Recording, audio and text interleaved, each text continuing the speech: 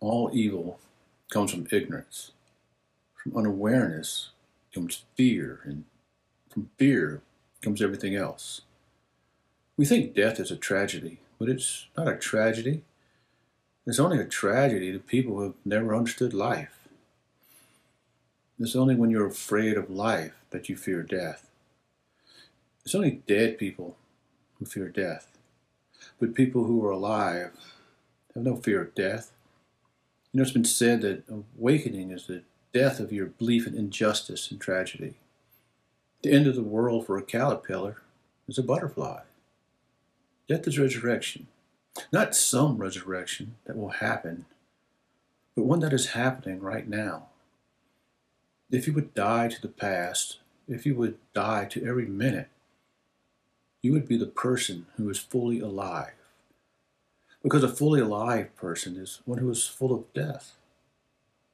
You're always dying to things. We're always shedding everything in order to be fully alive and to be resurrected at every moment. If people don't wake up, they're always going to have these other kind of minor ills like hunger, wars, violence. The greatest evil is sleeping people, ignorant people. And don't ask the world to change. You change first.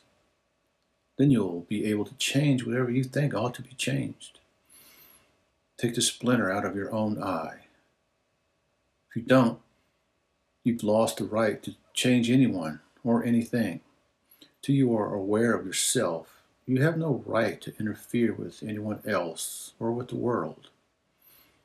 Now, the danger of attempting to change others or change things when you yourself are not aware is that you may be changing things for your own convenience, your pride, your convictions and beliefs, or just to relieve your negative feelings. I have negative feelings, so you better change so that I'll feel good. First, cope with your negative feelings so that when you attempt to change others, you're not coming from hate or negativity, but from love.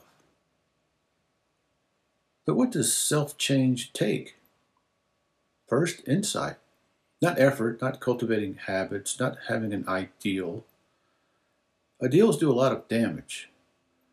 The whole time you're focusing on what should be instead of focusing on what is. And so you're imposing what should be on present reality, never understanding what present reality is. Meditating on and imitating externally the behavior of Jesus is no help. It's not a question of imitating Christ. It's a question of becoming what Christ was. It's a question of becoming Christ, becoming aware, understanding what's going on within you. All the other methods we use for self-change could be compared to pushing a car. Let's suppose you have to travel to another city. The car breaks down along the way.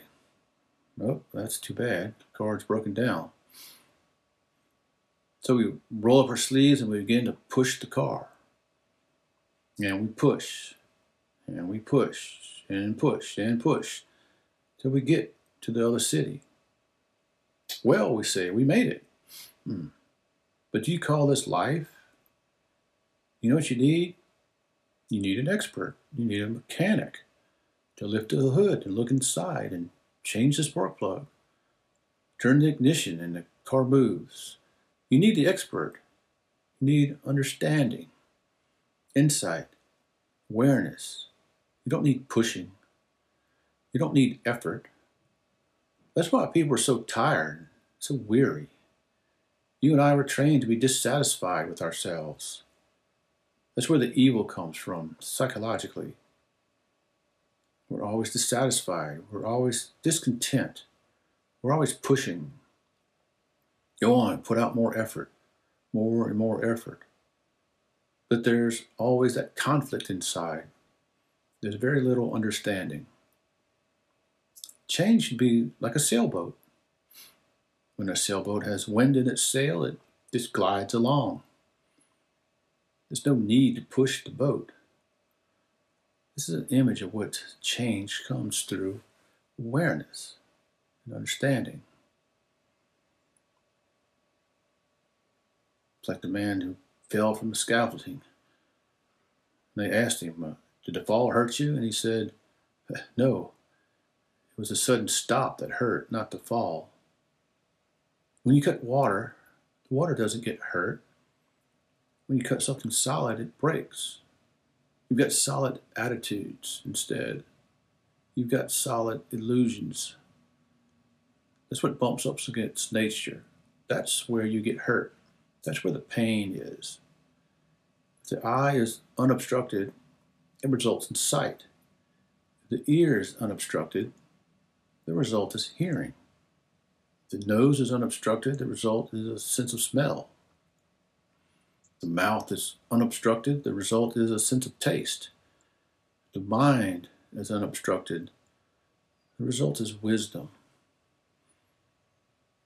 Wisdom occurs when you drop barriers you've erected through your concepts and conditioning. Wisdom is not something acquired. Wisdom is not experience. Wisdom is not applying yesterday's illusions to today's problems.